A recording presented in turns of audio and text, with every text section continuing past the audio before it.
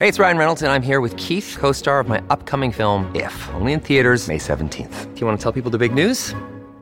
All right, I'll do it. Sign up now and you'll get unlimited for $15 a month and 6 months of Paramount Plus Essential Plan on us. MintMobile.com/switch. Upfront payment of $45 equivalent to $15 per month. Unlimited over 40 gigabytes per month. Face lower speeds. Videos at 480p. Active Mint customers by 531.24 get 6 months of Paramount Plus Essential Plan. Auto renews after 6 months. Offer ends May 31st, 2024. Separate Paramount Plus registration required. Terms and conditions apply if rated PG.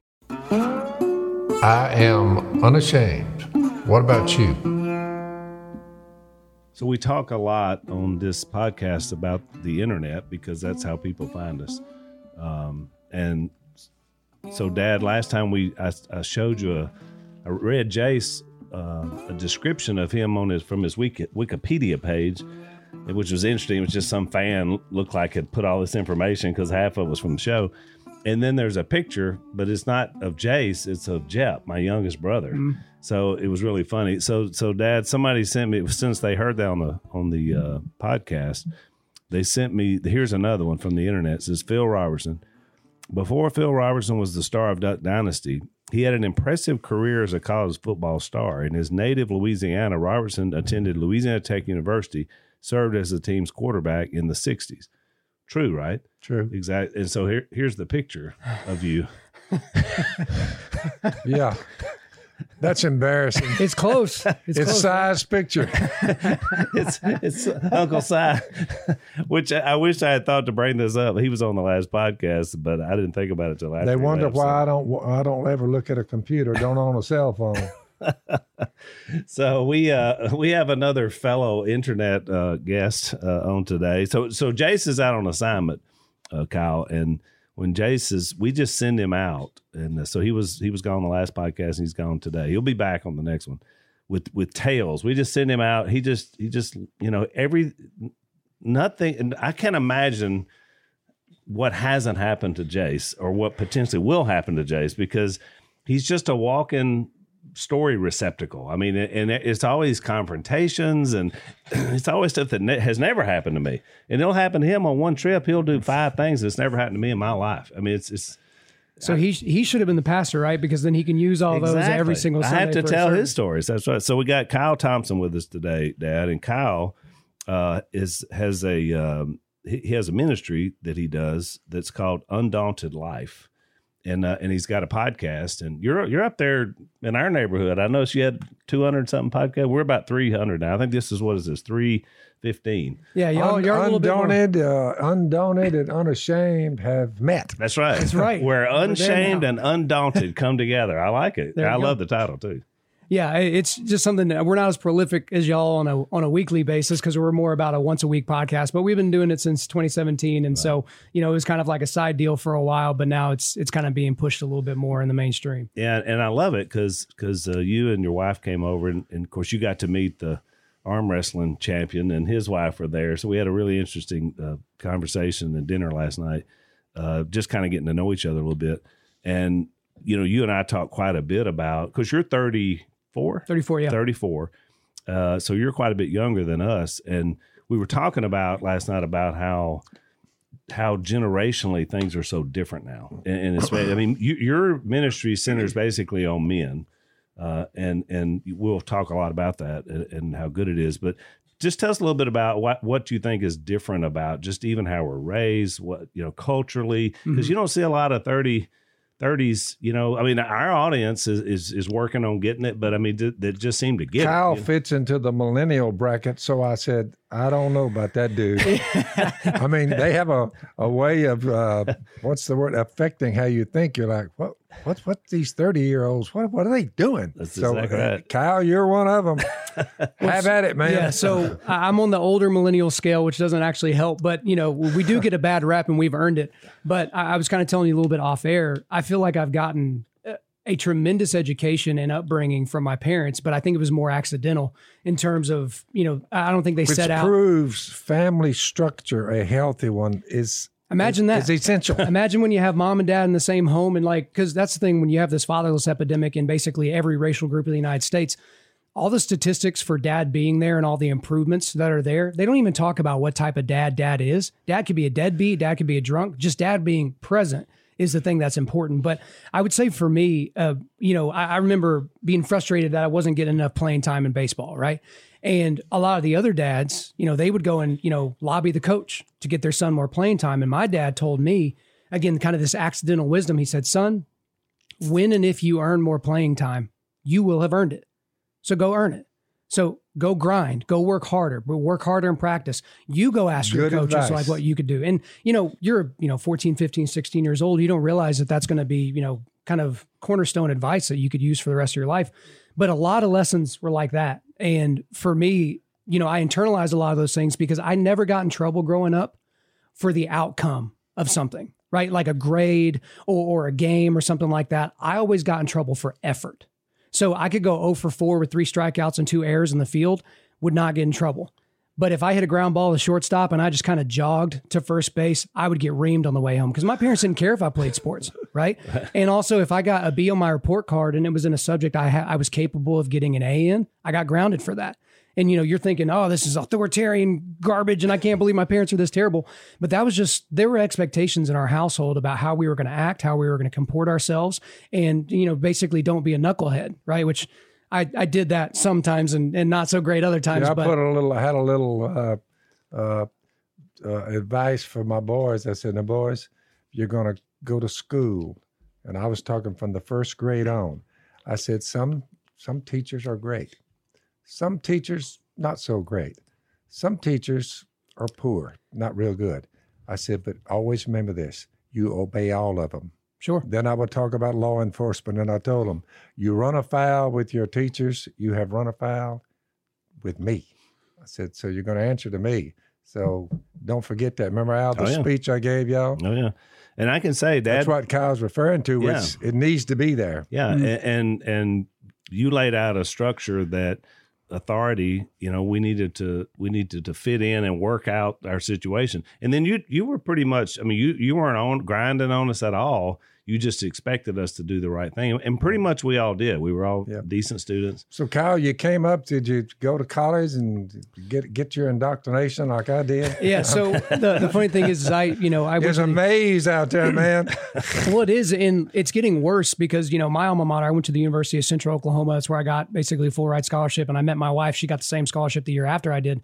Went the leadership route, didn't go the sports route, which, ended up working out great for us. But even just recently, my university is going to change the fight song because it says the word boys in it.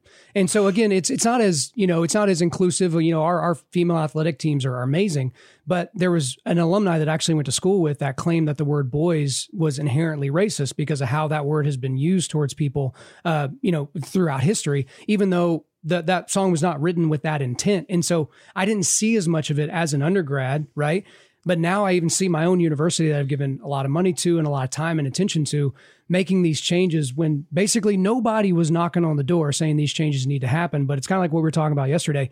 We live in a cowardly world where everybody's worried about, a couple of dozen of bad tweets with their name included. And it's like, how are you going to live for the gospel? How are you going to live for the hard stuff when somebody's not even there's not even smoke outside your door, much less fire, and you're sitting here worried about tweets? And so that's just kind of another thing where I feel like a lot of the friends that I grew up with are kind of similar to me, guys, and kind of how we were brought up. But there are a lot of other people, they're just fragile. They're just fragile in their personhood. And the worst thing that's ever happened to them is someone left them a mean comment on Facebook. And you end up with their train of thought without them realizing it with the black spray paint can you have you carry with you. I guess you have spares, and all you do is just walk by walls. Especially if you're being filmed, and it's F everybody, and that's what you leave behind. And you look at all the marches, the rioting, the looting, and the burning, and then the insignia F everybody. I'm like, what kind of mind? What kind of upbringing?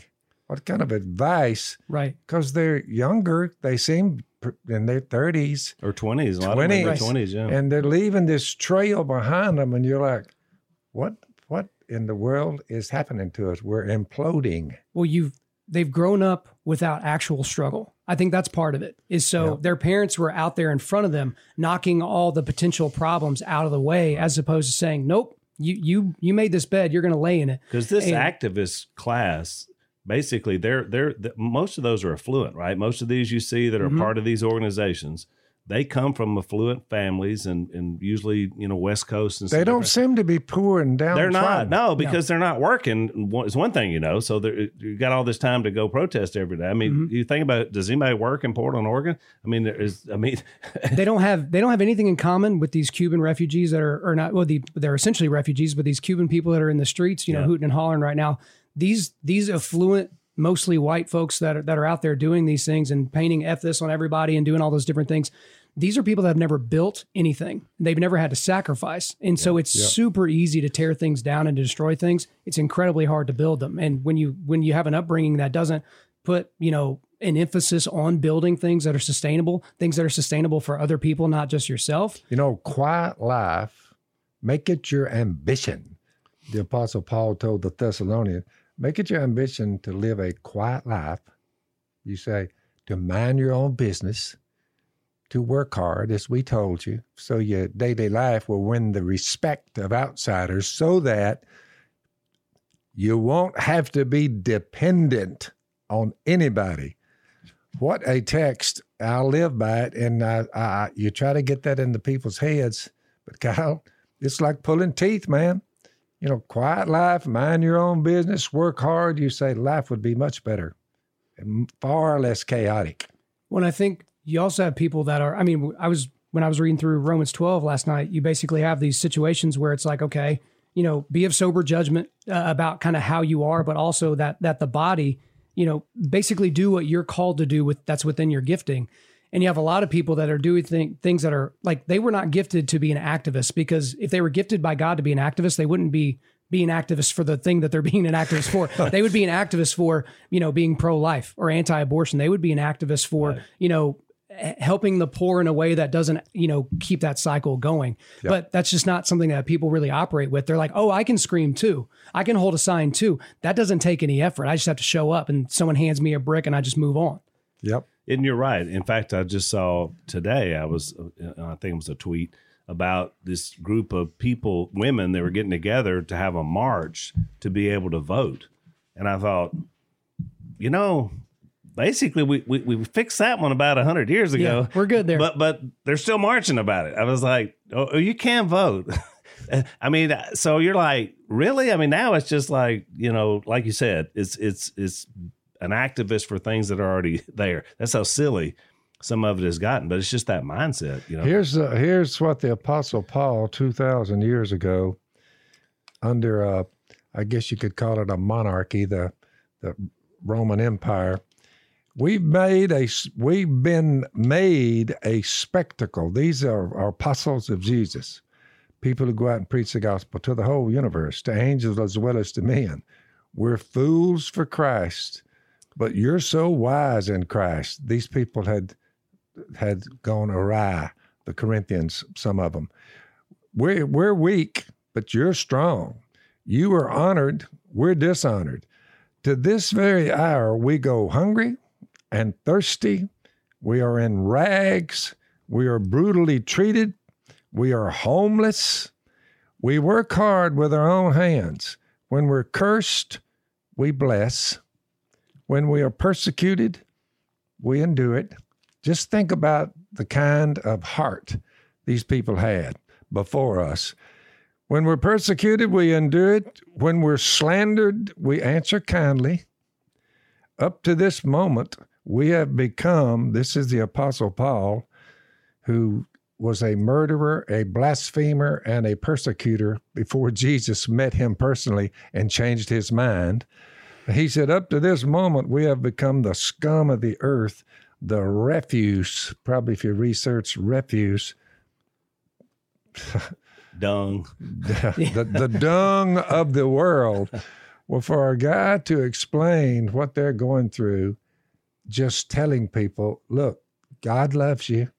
He sent you a Savior, Jesus. He's died on a cross for you. He's removed your sin. Every mistake you ever made, he's taken it away. He's not holding your future sins against you. Just confess them to him and move on. It's called grace. It just looks like, and he'll raise you from the dead. So he's destroyed your sin problem, your death problem, and you're cursing me, and you're just think about it. The way these people rolled, I feel a lot better being in this camp with him. Hang on, let's take a break. So I hate it. You know, one thing I hate about the left wingers, Kyle, is great words, they ruin them. Yeah. You know what I'm saying? I mean, things that you love this word, and now all of a sudden you can't say it. One of those is the word equity, which we've been talking a little bit about, which equity really means, you know, gaining money from some investment or your house or whatever. Now, of course, you got all this crazy left-wing political stuff that goes with it. And one of our sponsors is a company called Home Title Lock, and they talk about you gaining equity in your home. And then there are these thieves out there. I don't know if you've heard of this. They're cyber thieves, and they go online. They steal your title. You've got equity, which is money you've earned by having this house and paying for it. And then they just steal that. And they take it and they run up all these things. And then you get stuck with they foreclose your house. And it's crazy that it happens. But we talk about a lot. People invent ways of doing evil, and that's what this is. I mean, taking the internet and figuring out how to steal people's equity. So we want you guys to check them out. Make sure that you still own your home. You go to HometitleLock.com, and you're going to register your address. Make sure that you're not already a victim. Then you're going to receive a complete title history of your home. And so it's $100 value for free when you go there. So you save $100 right off the bat. HometitleLock.com. Check them out.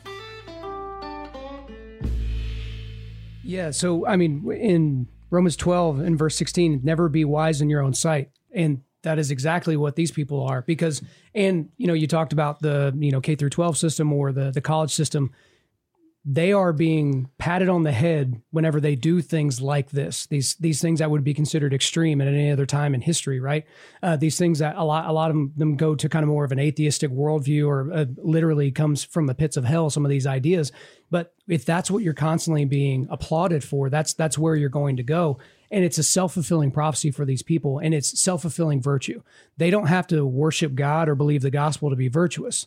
All they have to do is to change their profile picture to be a black square during the summer, or they have to, you know, stand with this organization or with that organization.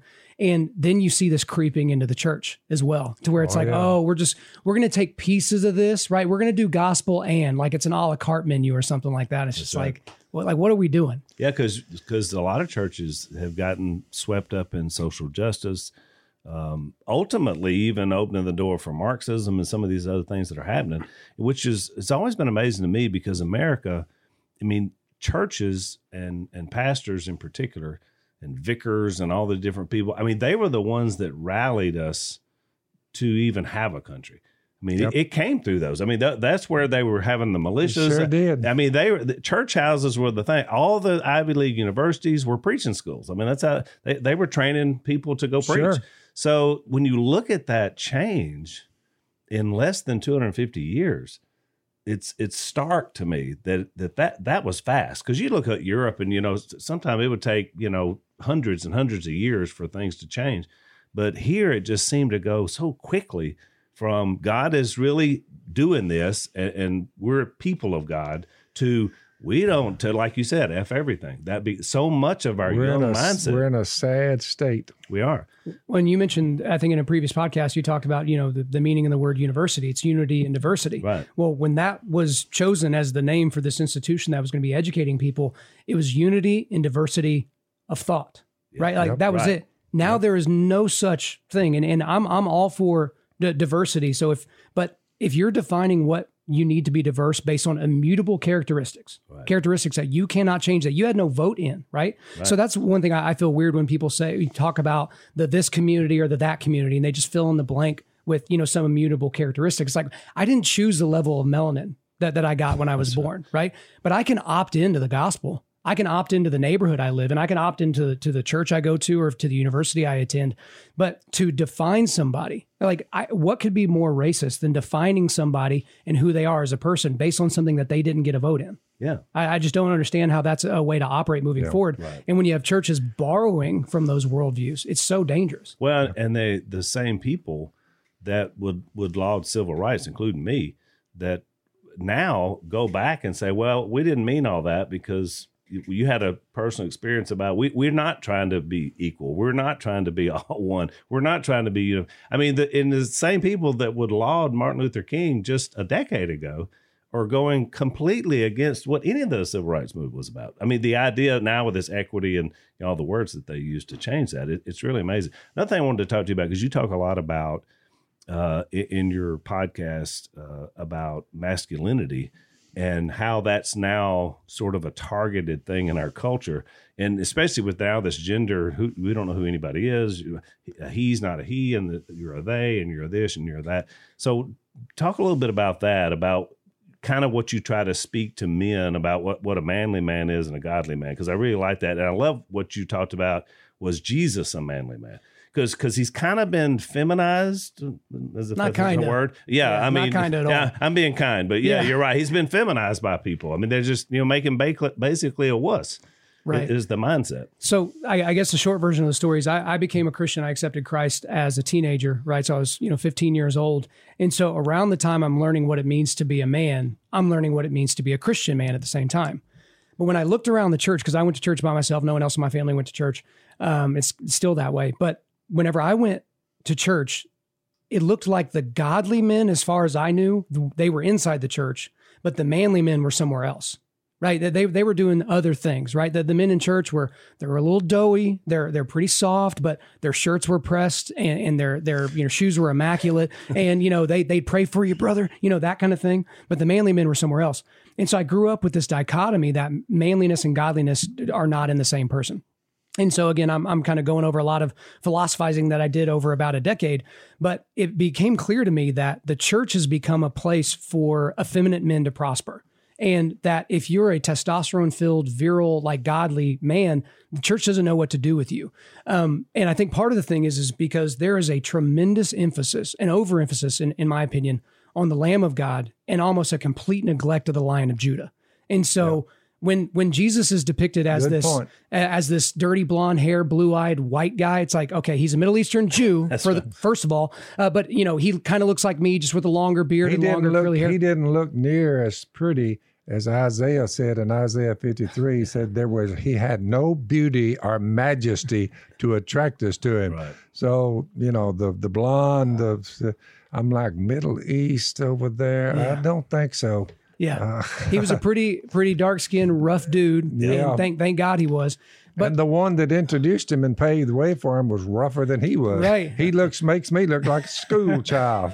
But that's the thing that you see in the church is this overemphasis on this lamb character, and the lamb is way easier to understand and internalize, especially if you're a woman or if you're effeminate. But if you're a man, for whatever reason, the Lion of Judah, which is almost never discussed, is never really. That just seems like it fits with you a little bit better. And it's exacerbated. I read those texts, Kyle, and I thought, you know what? I don't know of any reason I would ever need a suit. I said, so I think I'll just forego the suit up, because it what you're describing, that's overflowed to where you've got these long robes and flowering robes, and people are. It's just not. Romans 12, in view of God's mercy, offer your bodies as living sacrifices wherever you go. Don't conform to the pattern of the world. You're to be that way. If you get it down to going to church for a couple of hours and not showing up until the next Sunday where you show up for a couple of hours, suffer through it. You're bored. They're saying the same thing. The gospel, who knows? But you sit there long enough, and to this day, we still have white churches predominantly and black churches. In the South. I told the group we're meeting with, the brothers, half black and half white, which is a good thing. I told them, I said, we're breaking new ground here. We're all brothers and sisters, and we're meeting here together. I said, and when we go out, we need to let people know that. So for you who are homeless, you go out there and you point them to Jesus. On the street, you point them to Jesus. So it's a pretty good, one of the bodyguards told me, he said, he's one of the SWAT members. He said, Robson, I don't want to hurt your feelings. He said, but we've arrested about a third of your congregation at one time or another. I said, we're trying to help you on that. Well, I was telling Kyle, I went up to, and I think I've said this on the podcast, but I went up to Oklahoma City, which is where you are. And I went into Dell City. They had this little church plant they were doing there, and they're aiming at there's an Air Force base there, and so they're aiming mostly at military. And it's called the Branches Church, which is kind of a play off Jesus as the branch, which is a pretty good idea. But it's also branches of the military. So when you walk in, it's a store used to be a store. You walk in, they got a couple of rooms there, and there's the 4 military deals, flags. And so they're aiming at military and first responders. I love it. It was great, which is why I volunteered to go speak. But when I got up, Lisa and I got up, we're doing a marriage deal because obviously a lot of military and police officers, first responders have a lot of marriage issues because of the nature of the job. You're always gone, you're deployed. It's a hard thing to build a good marriage and everybody to stay faithful. And so they wanted us to do some marriage stuff. And I got up and the first thing I told them, I said, well, I got to tell you guys, I'm excited to be here. I've never spoken in a setting, of believers where on one end of the strip mall, there was a liquor store and the other end, there was a cannabis store selling pot. And you guys are right in the middle. And of course, I've said this before. I said Jesus would call this prime real estate, right? That's because everybody comes here is going to need to hear what you have to say. But to your point, Dad, Rome was, let's take a break. One of my favorite sponsors, I don't know as much with Dad and Jace, but I love these guys. You would like it, Kyle, because I can already tell. I've hung around with you enough to know what you would like this. It's a company called Bespoke Post, which is kind of an odd name, Bespoke Post. But they send you every month this box of things that, you've told them what you like when you go to their website, but it's like a little surprise. I have a little party, just a little surprise party every month when it shows up. And I love it. They call it the Box of Awesome Collections. And they are. I get a lot of really cool stuff. And it's stuff that I'm into. It could be grooming stuff or bar stuff or, grill, whatever you like to do. So what you do, if you want to get started, you take a quiz at boxofawesome.com. That's their website, boxofawesome.com. They're going to make sure you get stuff you like. You sign up. You can skip a month. You can cancel anytime. So it's not like you're locked into some long-term deal if you don't like it. The box costs $45, but they send you about $70 worth of gear. So you kind of get a value every time as well. So you go to boxofawesome.com. You sign up. You get 20% off your first monthly box if you enter the code PHIL at checkout. So that's boxofawesome.com. Enter the code PHIL at checkout, and you're going to receive 20% off your first box. Check them out. In Romans 12, we've had a lot of great worship in a dump line. Sure. Sitting around this table, in a pickup truck, having the conversation. I mean, that's the idea and the mindset that he's with us always. I mean, the Holy Spirit lives in us. And the American church, now the model, kind of they've been trying to revert back to the temple model since Jesus said we're not doing that anymore. He said that's over. Well, and you can be a real man and follow Jesus Christ. That's exactly right. Yeah. Well, and that's kind of the thing that I talked about. And, I did a devotional here recently called How to Build a Godly and Manly Foxhole. And that's kind of how to build, guys that are cultivating spiritual, mental, and physical resilience on a daily basis, like around you. But the first 4 lessons are, what is a godly man? What is a manly man? Can you be both? And was Jesus a manly man? And was Jesus a manly man? Like, that is worth the price of admission of going through this devotional. And it's on our website and it's on YouVersion. And the thing about it that's important is that if you don't believe that Jesus was a manly man, then it's going to affect how you worship him, right? And it's going to affect how you think of worship, because I did an episode called Contemporary Worship Music is for Women and Effeminate Men. Because when you look at a lot of these lyrics of modern worship songs, if you were to take out the name of Christ and put the name Bob in there, it seems like you're singing a song, a homoerotic song to your boyfriend. That's what it seems like. Yeah. And it's like, wait a minute, no, we're talking about the God of everything. We're talking about Christ who gave up his body to cover all sins, right? And we're talking about him like he's this cute guy that we can just roll up and put in our shirt pocket. Yeah. And it's like that. We're not thinking of him in a proper light. And again, you can swing over way to the other side. You can only focus on the Lion of Judah and have no lamb. So I've never advocated for that. I'm advocating for swinging the pendulum back a little bit to be like, let's talk about who he is, because think about how silly it would be to talk about Jesus coming full of grace and then stopping, or Jesus coming full of truth and then stopping. both are true, right? But you don't get the totality of who Jesus is until you think about him as coming fully of grace and truth, not 50% grace, 50% truth. It's 100% of both. Yeah, beginning with Jesus and his followers, which were not a great number, but these were a tough group of people. Oh, no doubt about it. I mean, tough. We talk a lot about it on this podcast, Kyle, because we were commercial fishermen. You know, that's how we started so we understand the nature of four of those guys being in that business. And what that does, I mean, it's hard work, it's physical work, it's understanding nature and how it works, understanding how fish swim, its patterns, and all those things. And yet again, I can remember, I've told the story before, of we would go down and we would need a certain amount of fish to pay a bill for our company. You know, these are the early days. And Mom would tell Dad, she'd say, well, we need 300 pounds of cat today. And we would get down on our knees and worship our Father before daylight in front of a boat and say, Father, we need 300 pounds today. You know, would you send them into those nets? And then we would go out and run the nets. And when you get them all in, and Dad's pretty good at guessing. He said, I think we got it. So Mom would go in, she'd come back, and Dad would say, how'd we do, Miss Kay? Well, we got 327 pounds. Just enough to go pay that bill. And it was amazing because it was never an overabundance, but it was always coming through for what you needed. I tell people that if I felt like we were raised on manna, you know, but our manna was fish. Well, and that was an act of worship, and most people would not categorize it as such. But I mean, you look to the model, so that's why I kind of talk about the concept of a foxhole. You look at the model of when the apostles were called. So when you go into Mark 3 and you look at when the apostles were called, there are mandates right there in the scripture that God gave in order for them to be an apostle. And that's to be with Jesus, to be ready to preach, and to be ready for spiritual warfare. Those are pretty good calling cards and pretty good manners of preparation because, again, and if you read the scriptures, if you read the Gospels, especially deadpan, you don't get the personality of Jesus. You don't get the ferocity of Jesus. My favorite biblical story is John 2. It's 5 verses long, but it's whenever he overturns when he clears the temple. Well, if you just buzz right through that story, you miss the fact that he didn't show up with a whip. There's no description that he showed up with a whip.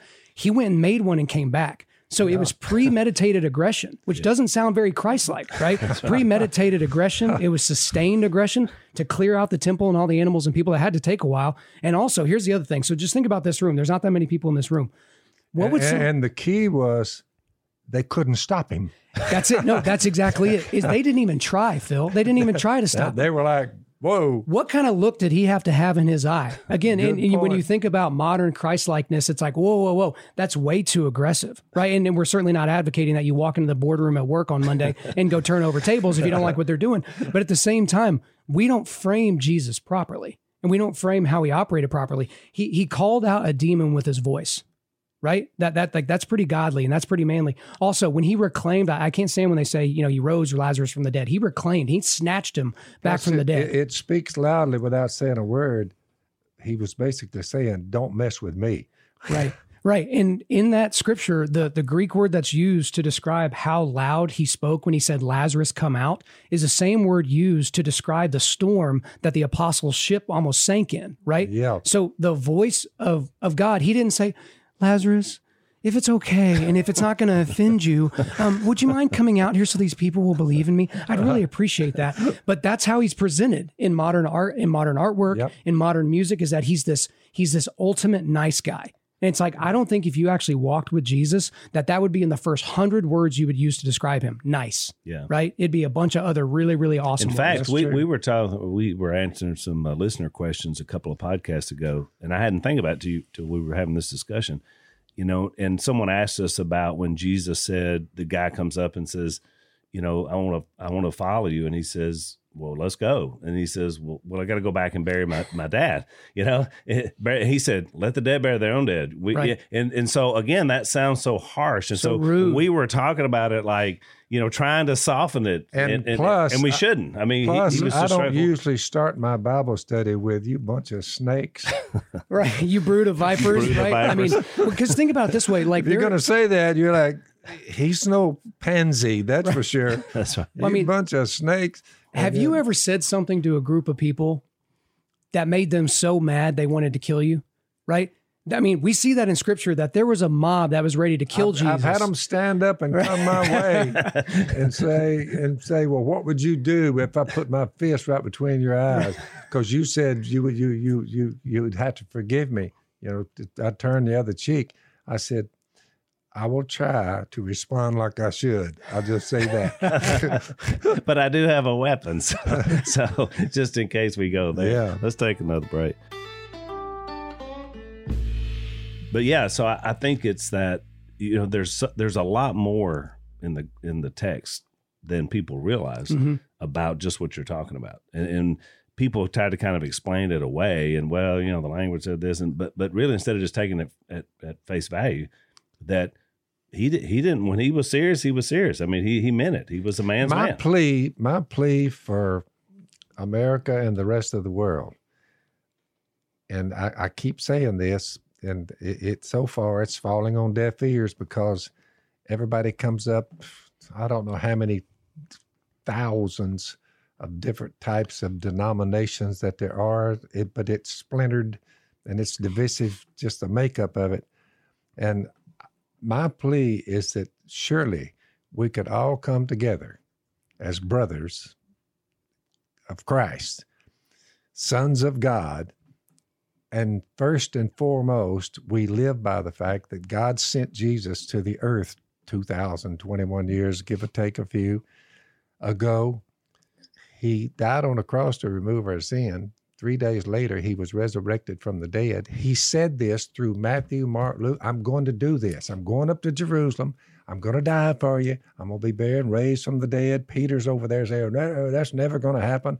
He said, get behind me, Satan. This is what I'm fixing to do, guys. Why we can't rally around the gospel message and just tell people who Jesus is, what he's done for us, what he's now doing, mediating for us, keeping us cleansed, and then the return. If we could just stand on that, I would just feel better about the whole thing. I don't care what they call each other. I would just say we ought to be able to come together and share Jesus and who he is and what he's done, what he's now doing, what he will do. I just don't know why we can't get that accomplished. Well, I don't feel like I can see where you would think it's falling on deaf ears. It's certainly not for someone like me. When I listen to the podcast, that's something I'm reminded of. It's like, okay, can we focus on the gospel? And, John 13, 34, 35, can we be defined how we love one another? Is that something that we could focus on? But, I was listening to a podcast the other day, and it's normally a Christian and atheist doing a debate on this podcast. It's called Just Thinking, or not Just Thinking. It's called The Unbelievable Podcast out of the UK. And this particular podcast, it was two Christians. Well, they were debating, post-millennialism and amillennialism and all that. And so I'm like, okay, I'm supposed to know about these things. So let me just listen to this. And so I got about halfway through and I'm like, I super don't care about this conversation. Because the thing about it is like, that's going to be one of those things. That's my point. Right. When we're in heaven someday, we're going to clink our glasses together and go, ha, you were right. Or ha, you were right. Like this is not a salvific issue. You think about it, Jesus dying for us, being buried and raised from the dead, it's not rocket science. No. And it's not theological. Right. I think there's a reason the word theological and theologian is not in the Bible. Right. It's not rocket science. It's one person who ever lived. Think about it. Your calendar is going to be dated on Jesus Christ showing up. Out of all the people who ever lived on planet Earth, if you can fix it so the world counts time by you, I would say you investigate him. Yeah, it's a pretty simple. It's like Ben Carson told me and Zach, we met him, and he said, he was talking about people saying he was going to have a hard time running HUD, for Trump. And he said, well, it's not brain surgery. Right, which is way harder. But the thing about it this way too, guys, whenever you're looking at a situation and seeing how complicated it could be, it's hard to apply it, right? So if you're trying to apply post-millennialist mindset to who I vote for, right? That's almost impossible to do, right? Unless you're just like, okay, binary, they are post-millennial or not post-millennial. But when you talk about in Jesus Politics and in the Theft of America's Soul, apply the gospel to how you think about political candidates. So, with Trump, which I know you've talked a lot about Trump and those types of things. Yep. I chose not to vote for him in the primary in 2016 and for the general in 2016. I left the top of my ballot blank because I didn't think he met my basic standards of human decency. So I'm going to take my stand and not vote. But then I saw how he acted and legislated for 4 years. And I also saw the mean tweets and I saw the coarse, commentary and all those different things.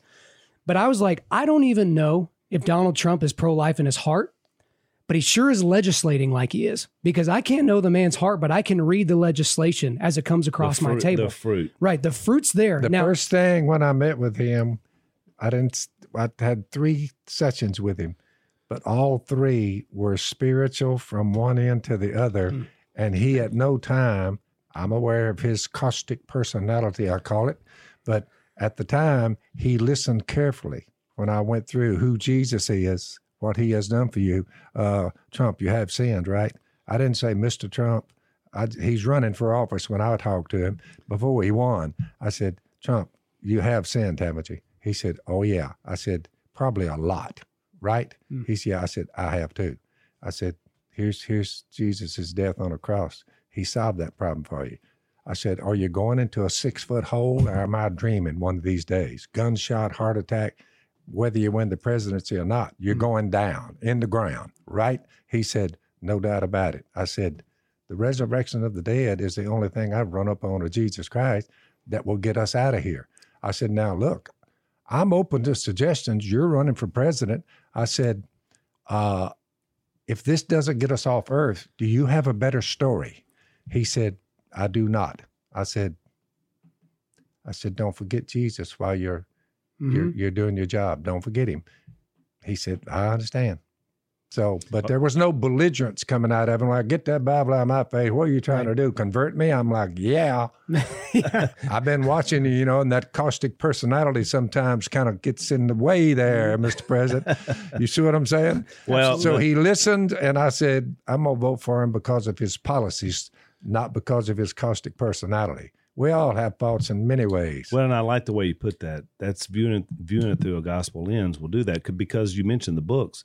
Especially in theft, Dad talks about the big lies that's Satan's, that he's a liar from the beginning. Right. So some of the stuff we talked about today, the big lie is that there's such a thing as toxic masculinity, meaning that if you're male, you're toxic and you mistreat women. Now, I met your wife last night, a lovely person, and I saw you guys as you got a little baby boy.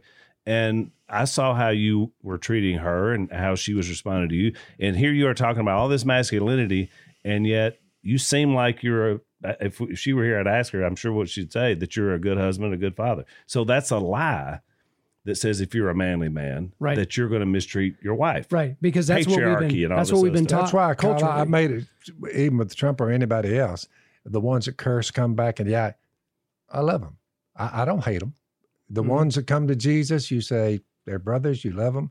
The ones who go out cursing out the door, you're no good as I love them.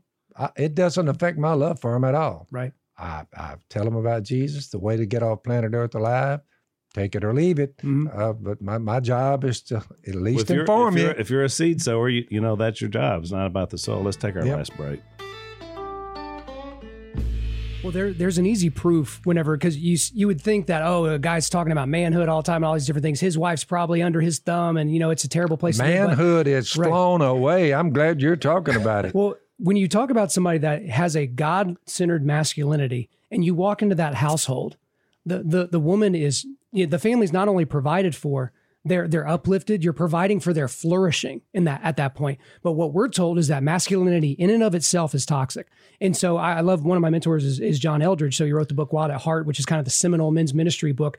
And he talked about, the last time I had him on my podcast, about how when things are dangerous, that doesn't mean you get rid of them. It means you put them in the hands of people that know how to use them, right? So a gun is a dangerous thing in the hands of somebody that's going to use it for evil, but it's a useful tool in another hand. Plus, I have a Bible in one hand and an AR within arm's reach 99% of the time. I want a Bible study with you. But if you come in, the dogs bark and the glass is breaking and you're coming in with weapons in your hands. Different scenario.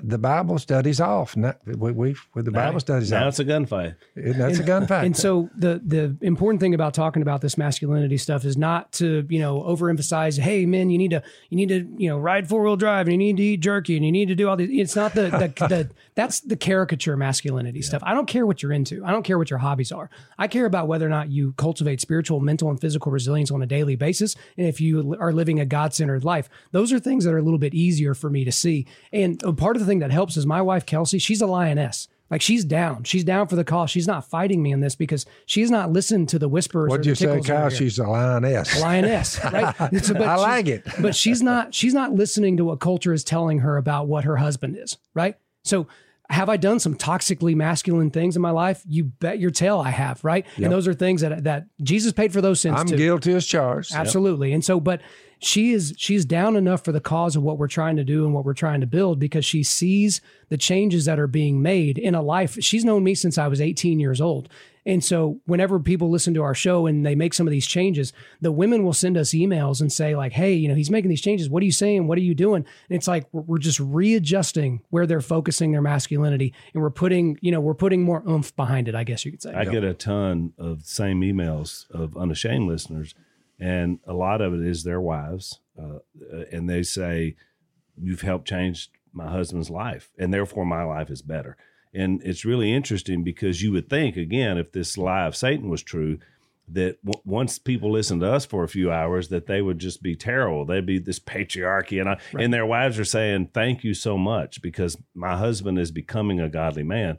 And now I know he can lead me and lead our family. And so, but again, it's just, that's what Satan does. He puts the lie out there. So that's the whole thing we've been talking about, all these evil ideologies that are being kicked around in our current era. They're all lies. The other day I got a letter and the wife of a guy said, Miss Robbins, I know this sounds crazy. She said, but my husband has been hollering about the last couple of years. He said, the only person I'd let baptize me is John the Baptist himself. He said, because I'm looking around. We've run out of men here. So she goes and gets a picture of me off the internet, throws it in front of him. She said, what about him? He seems pretty close. He looks down there. He lines it up. I said, I got Dan on it. We lined up a time. He drove down with his wife and his 15-year-old son, 14, I think, 15. I said, son, you're coming with your daddy here. They showed up. We had a slot for them. A lot of people hollering around here. So, and they had some other woman with them, but I go through the gospel with him. And he said, it's the greatest move I've ever pulled in my life, Robinson. He said, I was trying to think, are there any men left? I said, oh, there's men left out here, and there's more than me. I said, you just got to have faith, my man. That's right. There's the father and the son. His wife was a daughter of the God Almighty already, but there's a father and his son. And we went on there and we prayed on the side of the riverbank after I baptized him in the river. He wanted it old school, basically. Yeah. And so I've lived up to what he wanted. So it's a great thing when you see it, man. Well, and Phil, that's what we're trying to do. We're trying to create this groundswell with Undaunted Life and with the podcast, Undaunted Life and Man's podcast, because we want to give these men the tools Y'all are to be able to great. push back darkness. Keep it up. I really appreciate that because, again, if we're going to be able to push back darkness as men, we have to have the right arrows in our quiver. Yeah. And so whether they're fighting back against CRT and their local school board or plus, something else. Kyle, we're somewhat better off than these guys were homeless. I mean, they finding a meal, and they all were killed. All of them were slaughtered. I don't mind going out for the cause. You see what I'm saying? Absolutely. So yeah, maybe it'll happen. We talked about that last night. Kyle and I were talking about what people call persecution in the 21st century because somebody mean mouths them on Twitter. Yeah. These guys before us. It's not persecution. No. I mean, you can't. In fact, it's to me, it's immoral to even try to make that comparison about somebody not liking me or saying something nasty about me versus what these guys went through. Yeah, you want to read a book that'll change your life? Read Tried by Fire. That's a book that details the first 1,000 years of church history. And, we're sitting here worried about mean tweets and bad comments on Instagram. These were people that were being buried alive, boiled alive, drowned alive, being pulled apart by horses. And it was all because they refused. And the interesting thing about these stories, it can be way worse. But the most sustaining thing from these stories is I didn't find a single story of someone recanting their belief in Jesus Christ. Because at this time, especially in the first century, these weren't people that heard about Jesus. These were maybe one of the 500 that saw him, right? Yeah. And they know what they saw. There was no doubting anymore at that moment. So it's like, you do whatever you want to this body because I know where the rest of me goes. And even we've talked about quite a bit, even the 12, when you see the resurrection, when you get it then, and once he left about what he was saying, they would have done anything. There was no turning back for those guys. Why did they change so quickly, and why did they finally all come together and say, I'll die before I'll shut up? That's exactly right. And they built the foundation for us. So Undaunted. We love all of y'all listening. We love every last one of you. You know, we're trying to get you to see that there's some few good men left. So Undaunted Life's mission statement, I love it. It says, Undaunted.life equips men to push back darkness with content that forges spiritual, mental, and physical resilience. So in our last couple of minutes, why is that your mission statement? Why does God put this on you and then now using you to do this? I feel like there needs to be a revolution of manhood inside the church, and I'm not the one to do that. I'm gonna play a part in it, and that's part of the reason why we're doing this. And men don't have a target to shoot at, and so we're giving them the target of cultivating spiritual, mental, and physical resilience on a daily basis, and we go more into what that is, but. Equipping men to push back darkness. Again, there are men that want to push back darkness, but if they get asked one question, so the pro-life issue is an easy one. So it's like, yeah, I'm pro-life. Well, what if she's raped? Oh, I mean, I guess in that case, we could kill the baby. It's like they fell apart immediately because they didn't have the arguments to say. And so that's why, like, the scripture is sufficient for us to explain everything, and the gospel is sufficient. But guess what? You can't argue against critical race theory if you don't know where it comes from. You don't know that it comes from critical theory, which comes from the Frankfurt School, which comes from Marx and Engels. And, you know, those are the types of things is like, we want to give you the tools so that you can push back, whether you're pushing back at work, in your own household, at your church, whatever the thing is. We want to make sure that you're equipped and you're ready to go. Well, I just want to recommend to our audience to check Kyle out. You got some stuff on YouTube as well as that I checked out and loved, and then in your podcast as well, because you have some really interesting people on there talking about these very things. And so I could tell last night. I told Lisa, I said, because she was over there cooking, so she had met you guys. And she said, "Did you meet Kyle and his wife?" I said, "Oh, we're already friends." Yeah, that's right. It took about 5 minutes to realize I like this guy. And you actually met Zach first, which is cool, which is how you wind up on our podcast. So we really appreciate you making the trek down here, and just keep doing what you're doing. Absolutely. Thanks, guys.